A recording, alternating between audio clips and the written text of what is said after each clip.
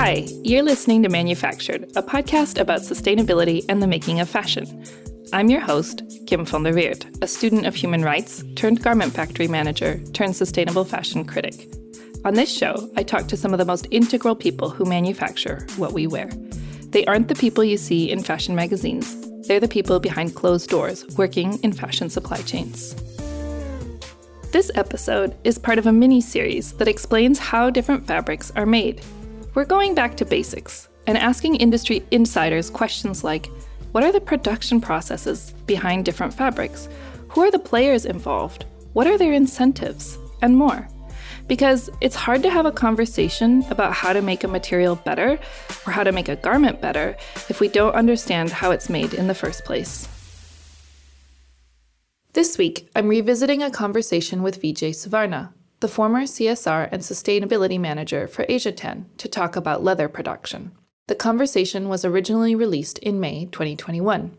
Asiatan is a tannery that manufactures leathers including cowhide, sheep, goat, and suedes. Vijay takes my co-host Jessie and me through different kinds of leathers, the steps required to produce it, the inspection and grading and pricing procedures of the hides, and the relationship between farmers, tanneries, shoe manufacturers, and brands.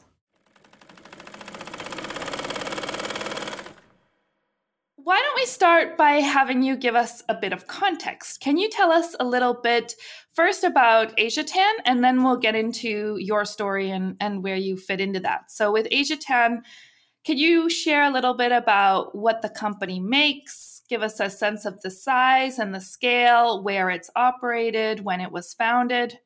Paint us a picture. Sure. So Asiatan is based out of southern China. We're a small tannery. We basically make leather. And we produce material for some of the world's biggest brands, whether it's Nike, Adidas, VF Corp, Asics, Wolverine, Ariat. Some of the biggest brands actually come and source their material from us. We are based in a small town called Jiangmen, which is around like an hour and a half from the big city of Guangzhou. And our trading office is from Hong Kong. We are an LWG-rated, gold-rated tannery, which is basically the leather working group. And gold rating is the highest award that's given to a tannery based on their environmental sustainability. So we've been gold rated for the past many years. We would call ourselves a small to a mid-sized tannery. We have around like 300 employees during peak times. We were founded in the mid-90s, so we are around like 30 years old. And we have a pretty diverse group of employees. We have employees from Hong Kong, Canada, US, India. All our technical people are from India and obviously parts of China. We're a small mid-sized tannery, and we really do enjoy working with some of the world's biggest brands because it's quite a challenge and we look forward to it. So can you give us an overview of the steps required to make leather for somebody who has no ideas, people like us who know very little about leather, and which of those processes Asiatan does? Sure. Leather making, to just break it down on a skeletal level, includes 3 steps, right? One is tanning phase, the second is a retanning phase, and the third is a finishing phase. So the tanning phase is where you take the raw hides from, say, a cow, goat, sheep, or a pig, and convert it into a material that can last longer. You know, that's something you can make into leather as a finished product. For example, raw hides, they rot, right? So tanning is the phase where you actually make it such that it does not rot, it does not decompose. So it basically increases the life of the hide. That's the tanning phase. The next 2 phases are retanning and finishing. So what Asiatan did was we used to buy tanned hides, which is hides that have already gone through the first phase of tanning, and we would retan and finish the leather. Retanning is where you put it basically into a drum and basically add color to it, give it the base color. That's called the crust, which comes out from that phase. And the crust is then finished with different colors, or maybe like to give it the right feel, to give it the right optics. So that's the third phase, which is the finishing phase, which is where you have finished leather. So Asiatan was basically doing the second and the third phases of leather production. And our raw material suppliers took care of the first phase of the leather production. Okay, so you were buying from people who were doing the tanning. And then, if I understand correctly, the second phase was about like the color, and the third phase was about like finishing and other types of details. Is that right or not right? Absolutely correct. So we would get chrome tan leather, which is called wet blue, so it would be a bluish color hide. And we would basically add, see if someone wants a black leather. So we basically put it through a drum process where it goes into a drum for like hours, and then it would give it like that base color of black for a black product. And then once it comes out of the drum, you dry it out, and then it goes to the finishing stage where you mill the leather, which is basically put it in another drum so that it gets that leather texture, those lines and the pliability that leather has. So that's the finishing stage. And then is it like fabric? It gets sold on a roll then to assembly facilities that make shoes out of it? No, leather gets sold as a hide. So each hide basically is one piece, So each piece is whatever amount of square feet it is, gets sold as a piece. So we sell based on square footage. So each leather piece would say, for example, a cowhide coming from South America would probably be around for our purposes, would be around, say, 45 square feet. So we basically cut it into half and then each basically sells sides, just so that it's easier for us to process the leather. So we'd make a hide that's 45 square feet, we'll cut it into half, make it 25 square feet sometimes, and then process it. So each piece then gets shipped to the shoe factory. So if you're selling by hide, right, which is basically, I guess, per animal, is each part of that hide sort of considered equal? Is a whole hide sort of equivalent in terms of quality and durability and the types of products that it can be used for? Or are different parts of the hide better suited for different types of uses? Absolutely. So the best leather comes from the backbone, so the bellies get stretched out a lot more. So they're much thinner. And also the neck has a lot more folds. So the best shoes get made from the tightest parts of the animal hide, which is around the backbone. So oftentimes what happens is we sell the whole hide, right? So the hide goes to the shoe factory, and the shoe factory has to basically cut the hide based on different components that they're going to use it in. So there are certain parts of the hide that will go into, say, the tongue. This could be a looser part. But the major part of the component, like the vamps, get done from around the backbone. So that's interesting, because what I was going to ask was so are you selling different parts of the hide to different types of assembly facilities depending on the types of products that you're making? But what I understand is that, in fact, no, you are selling the whole hide to one customer, and that they are then basically sorting out and separating the parts that they want to use for different things. Is that right? That's absolutely right. Because the other thing you have to remember is leather is a natural product. So there could be wrinkles, there could be tick marks from insects sitting on the hide, or there could be scratches from basically the cow going to a brush and getting scratched. So these are the things that are natural aspect of leather, but they are things that do not go into certain parts of the shoe. These things go into different parts of the shoe that usually don't get looked at more often, So we sell the hide, and then the shoe factory basically picks out the parts and puts it in the places where they feel it's appropriate for. That is so interesting, because so when you first started describing this process, I was thinking about my experience in a cut and sew factory where the incoming goods that we were receiving were primarily rolls of fabric. And my first thought was okay, when we do incoming goods inspection of those rolls of fabric, we would, run them through a light machine and look at whether there were spots, whether there were inconsistencies, the different, any types of quality issues that there were. And we were doing digital dye sublimation. So most of the fabrics that we were receiving were white fabrics, right, and that we were then sublimating and printing on later. And whenever we did get fabrics that had sort of slight imperfections on them or whatever, it was always a challenge within our warehouse to organize it in such a way that we knew that we would sort of set those, because also we were in Cambodia and our fabrics were mostly coming from China. So to ship those fabrics back to our supplier was pretty difficult at that point. We had a sourcing office in China that was also doing inspection before they got loaded on the boat for exactly this reason. But, sometimes things still got missed. And then we would sort of set aside those fabrics to be used for products that were going to be printed with dark designs and dark patterns on them, because then it wouldn't be so obvious, as opposed to a light or a white design. But it was a real headache, because from an inventory management perspective, it's all the same item code, like Right. you don't have different item codes for the white fabric that, whatever type of fabric it might've been, the white fabric that had like slight spots on it and the one that, that didn't. So it was always like, from a management perspective, it was a headache. And now the process that you're describing is like, it sounds like that times 100. And then Right. It's very similar.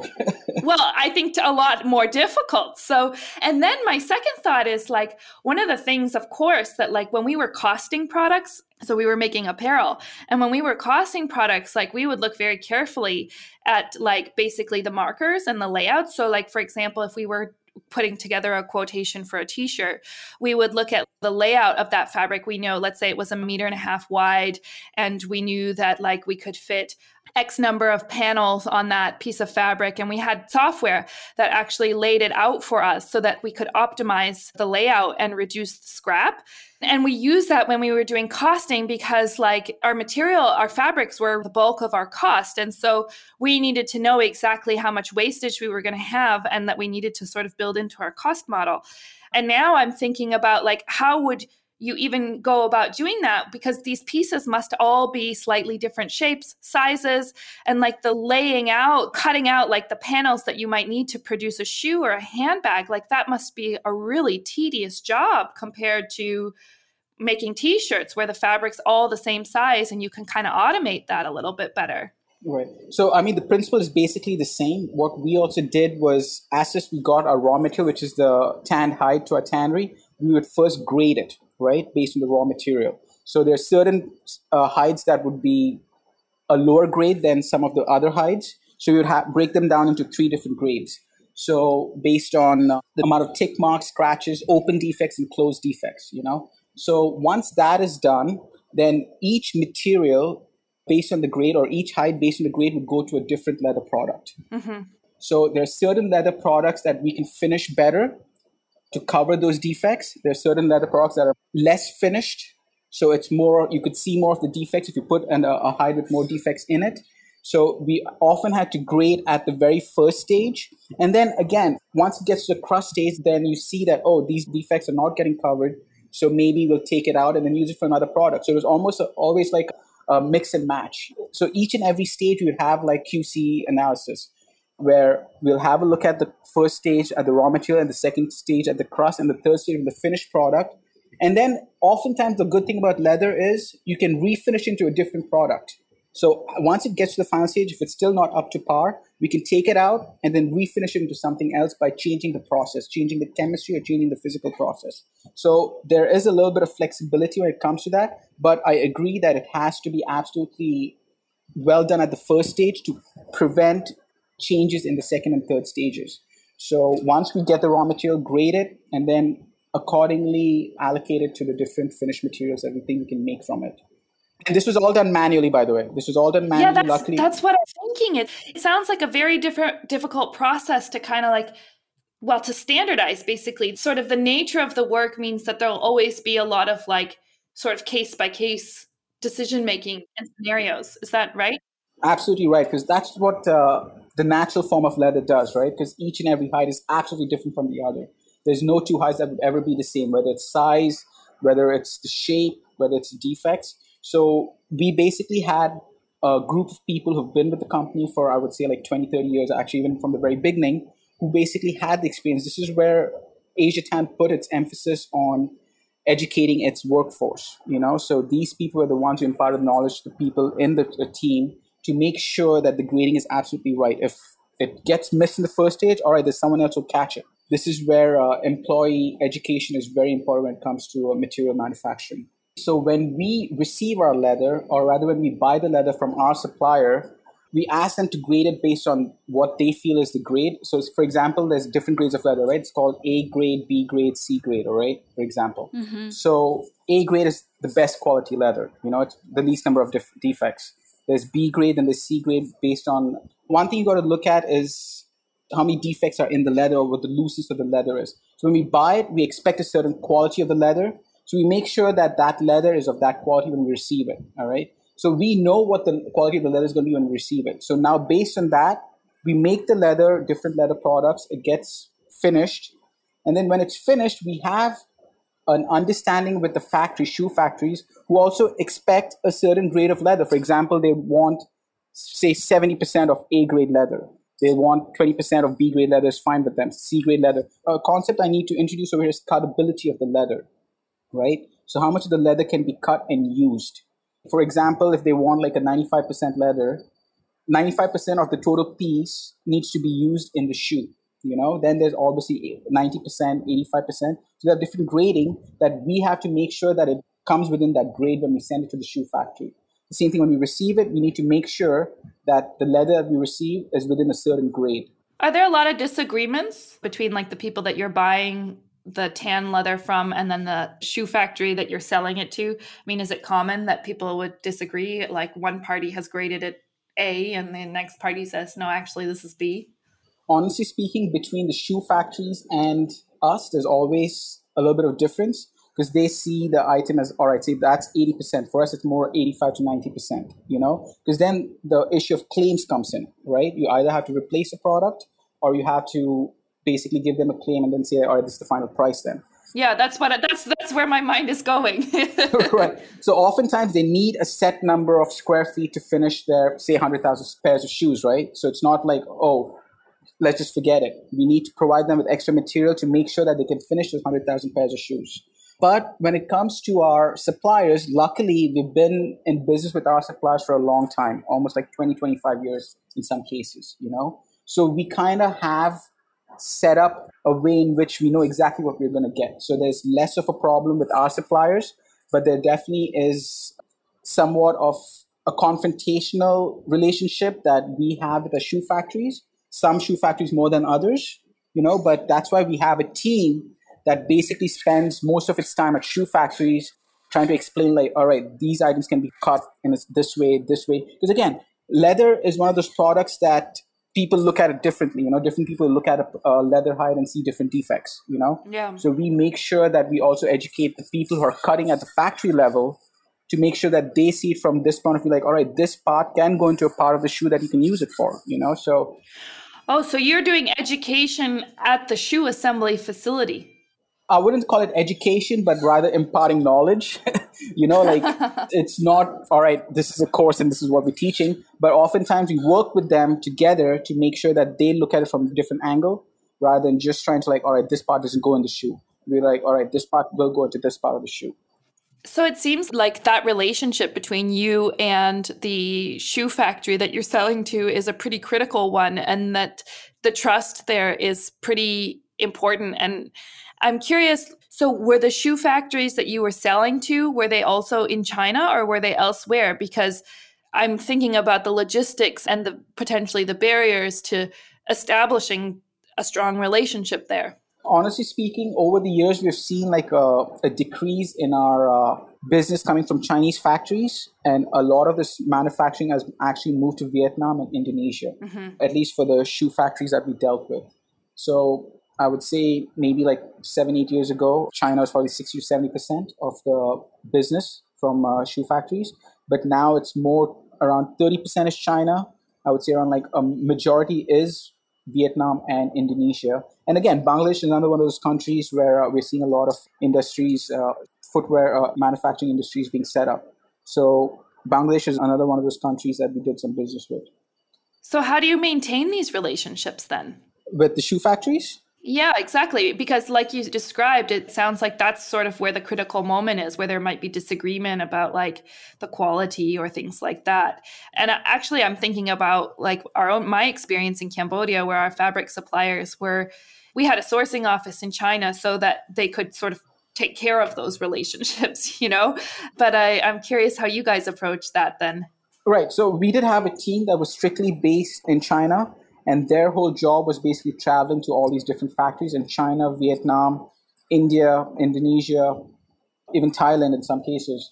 Their whole job was basically being in touch with the people at these shoe factories and making sure that the material they receive is okay. If it's not, then let's try to find a solution to make sure that we both are happy. Again, we don't want it to be a confrontation. We want to make sure that they're happy, because in the end, the job was to make sure that the right material goes to the right shoe so that the brands can sell it to the customer, Yeah. Oftentimes things would happen where, all right, we could not reach a consensus. So oftentimes a brand would have to get involved. Oh, really? But that was almost like a last case scenario.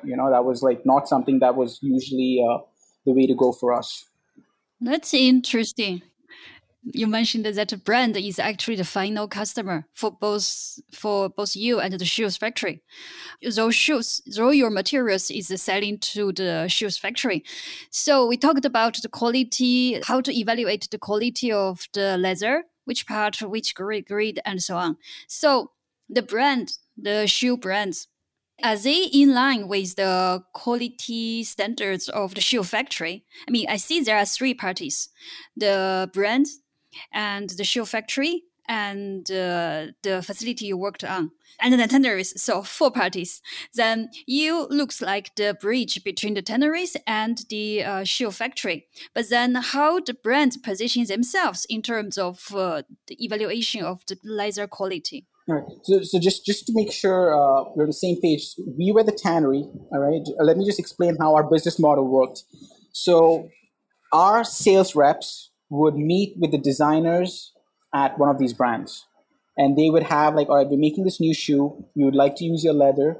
What can we do? So we'd go to the sampling stage where they'll make some shoes out of it, see how it works out. The designers will approve it, and then finally the costing will be done, I guess, between the brands and the shoe factories, and the forecasting of how much material will be needed. That would go into like, say, how many number of pairs of shoes that the brand needs, and then the shoe factory would place the order with us for, say, 100,000 square feet of material to be going into 50,000 pairs of shoes. So we were right in the middle where we dealt with also the brands and also dealt with the shoe factories. The designing part and how our material goes into which shoe would be done by the brand designers, and we would just present them with different materials. Oftentimes the designer would come back and tell us, listen, this piece of leather looks great. Can you make it in this color? Or can you make it a little bit softer? Or can you make it a little bit more malleable? Or the grain is too bold. Can you make it with a softer grain? So they'll work with us on these changes that they want in the shoe. And then once those changes have been finally finalized, the shoe factories would basically give us an order when they receive the confirmation of the number of pairs to be made from the brand.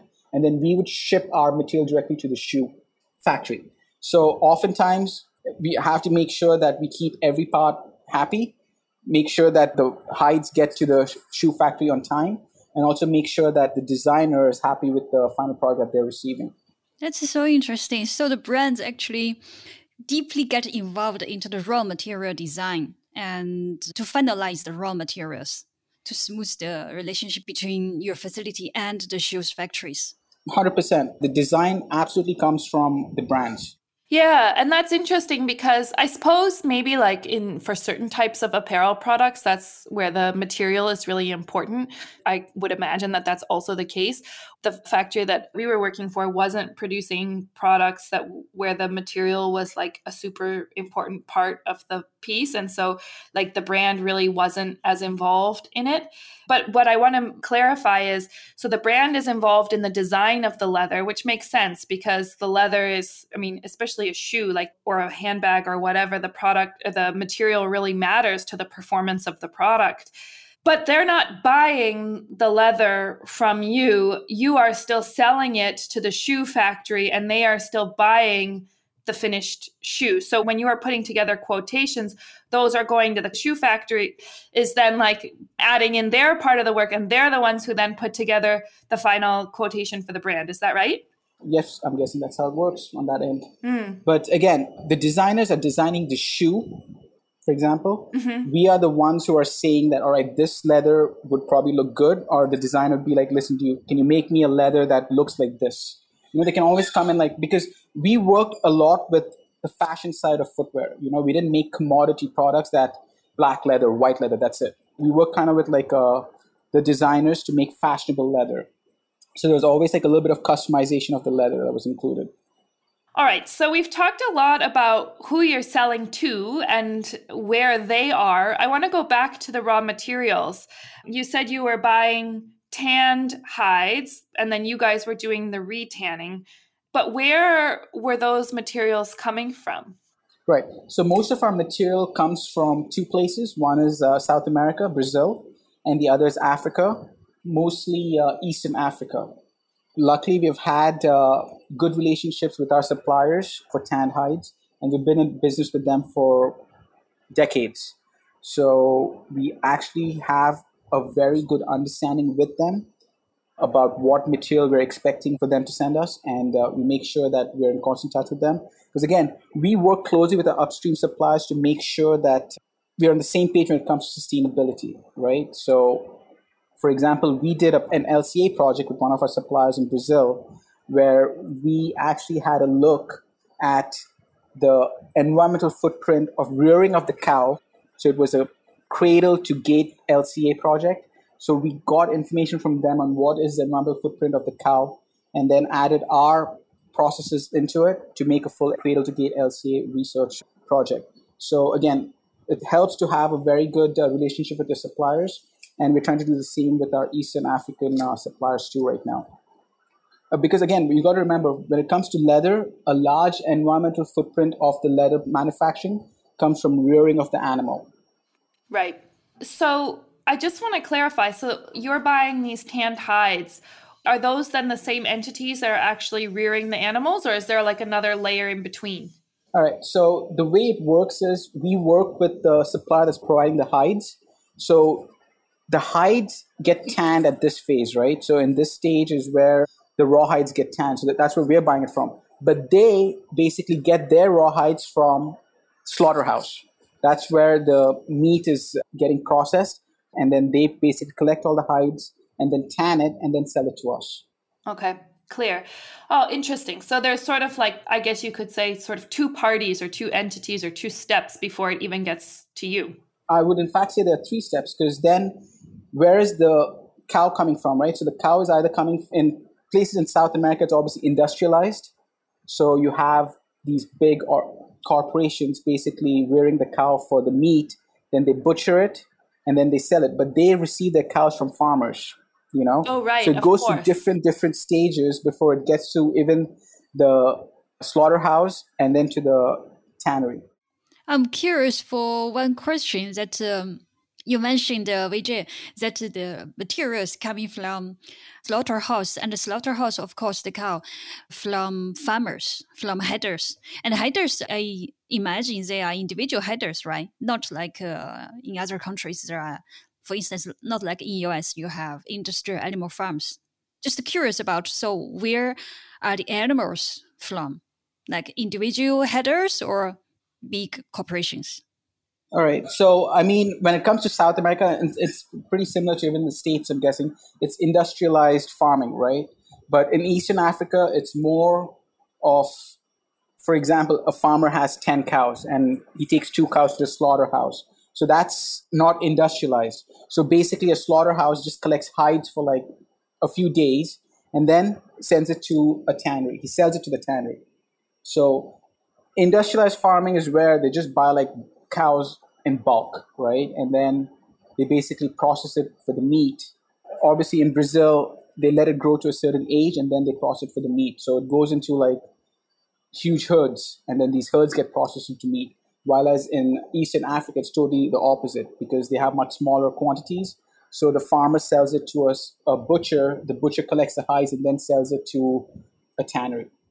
Okay, that's really interesting, because I ask this question because these days traceability and transparency are very hot words, you know. And I was thinking, Absolutely. yeah, and I was thinking, well, so you really, from your example, it makes me think you really need to have trust on with your direct supplier first, and then you are able to know quite well where your materials come from, and that trust is actually built up with levels. Only by that way you can say, okay, I really know where it comes from. Otherwise, it's like a puzzle. There's without trust, there's no way to really trace. Of course, unless we have a very developed technology, but we don't have it today. So I suppose today, if we talk about transparency and traceability, we really need to talk about the trust with the direct suppliers and suppliers. And I think that is the way to make it possible. 100%, Jesse, you actually hit 2 keywords that are like, again, buzzwords in the leather industry. That's traceability and transparency. And that's the reason why when we source our material from South America, we make sure that we get a declaration from our supplier saying that the material that we're receiving from them is not involved in any deforestation, is not involved in any slave trading, is not involved in any kind of embargoes that are set by the government. So we make sure that they sign a declaration and give it to us because they are liable if they're not. Coming back to traceability. So it's easier to trace an animal that's gone through industrialized production or industrialized farming. So in our case, what we did is we worked with our supplier to come up with a code. So each hide that we receive from the supplier is marked with a certain code, which basically tells us exactly when that animal was slaughtered and which group of farms it came from. So that was something we worked on for the last few years with our supplier so that we can trace each and every hide back to the farm that it came from, because then we can trace the farm, make sure that that farm was not involved in any kind of deforestation in the Amazon. So again, this code is kept throughout our process. It gets all the way to the shoe factory. Even they can check that code. It's an open database where they can go and punch in that code into the website and they'll know exactly what farm it's come from and to make sure that that farm has not been involved in any form of deforestation. So again, traceability is a number one topic when it comes to leather supply chains right now. I actually have one last context question that I realized we hadn't talked about, which was, we've talked a lot about the leather, but there's another type of material that Asiatan would buy, right? And that would be chemicals. Is that right? Absolutely. So the two raw materials that go into leather making is a very simple process. There's only two raw materials. One is obviously the hides, and the second is the chemicals. So chemicals are what give leather some of the features that you want from leather. For example, make it soft. But again, chemicals are also one of the reasons why leather is a polluting industry, or the leather industry is a polluting industry. So in our case, what we did is we went and analyzed each and every chemical that goes into the leather making process. And back in 2012, 2013, 2014, we had close to like 70, 80 chemicals that went to leather making of one product, So we've tried to bring that down to around like 20, 25 chemicals, just based strictly on research, put each chemical, see what each chemical does, and then basically figure out what's the better alternative to that chemical. What's a better environmentally friendly chemical that we can use in its place. Again, in the end, leather is the boss, all right? We want to make a good product. We're not going to make a bad product because we're trying to be environmentally sustainable. We have to make a good product that's environmentally sustainable. That was our motto. So that's what we worked on. And again, this is something that each and every manufacturing facility should work on, is a chemistry.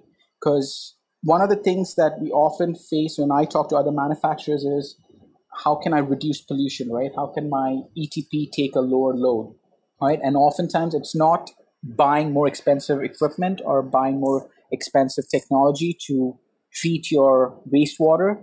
Oftentimes it's going to the fundamentals, to the very first stage, seeing what chemicals you're putting in your product so that the chemical load on the ETP is much lower at the later stage. You don't have to pay a lot of money to fix the pollution. Fix the chemistry first, and then you can talk about fixing your ETP plant. So it's about sort of reducing from the get-go the types of chemicals and the load of chemicals that you're needing to use, and seeing if you can get that down to sort of a bare minimum.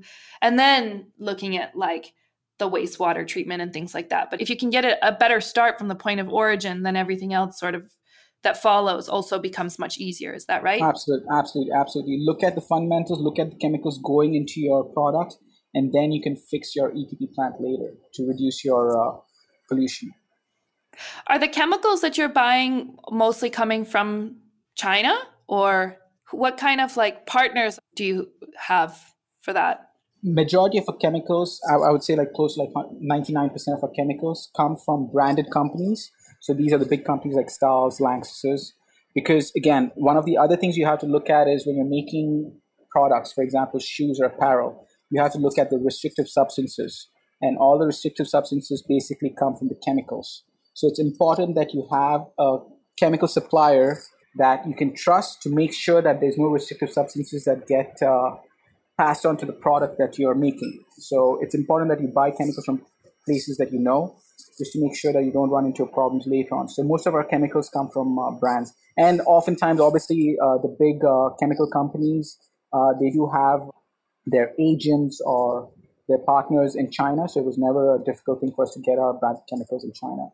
Thank you so much for sharing all of your knowledge with us. It's been such an education. Thank you, Vijay. I've learned a lot. No, thanks, Kim, Jessie, for having me. It's been a pleasure. Thanks for listening to Manufactured. I've been your host, Kim van der Weert, and if you learned something new from this episode and want to support the show, come say hi to me on LinkedIn or drop me an email on kim@manufacturedpodcast.com.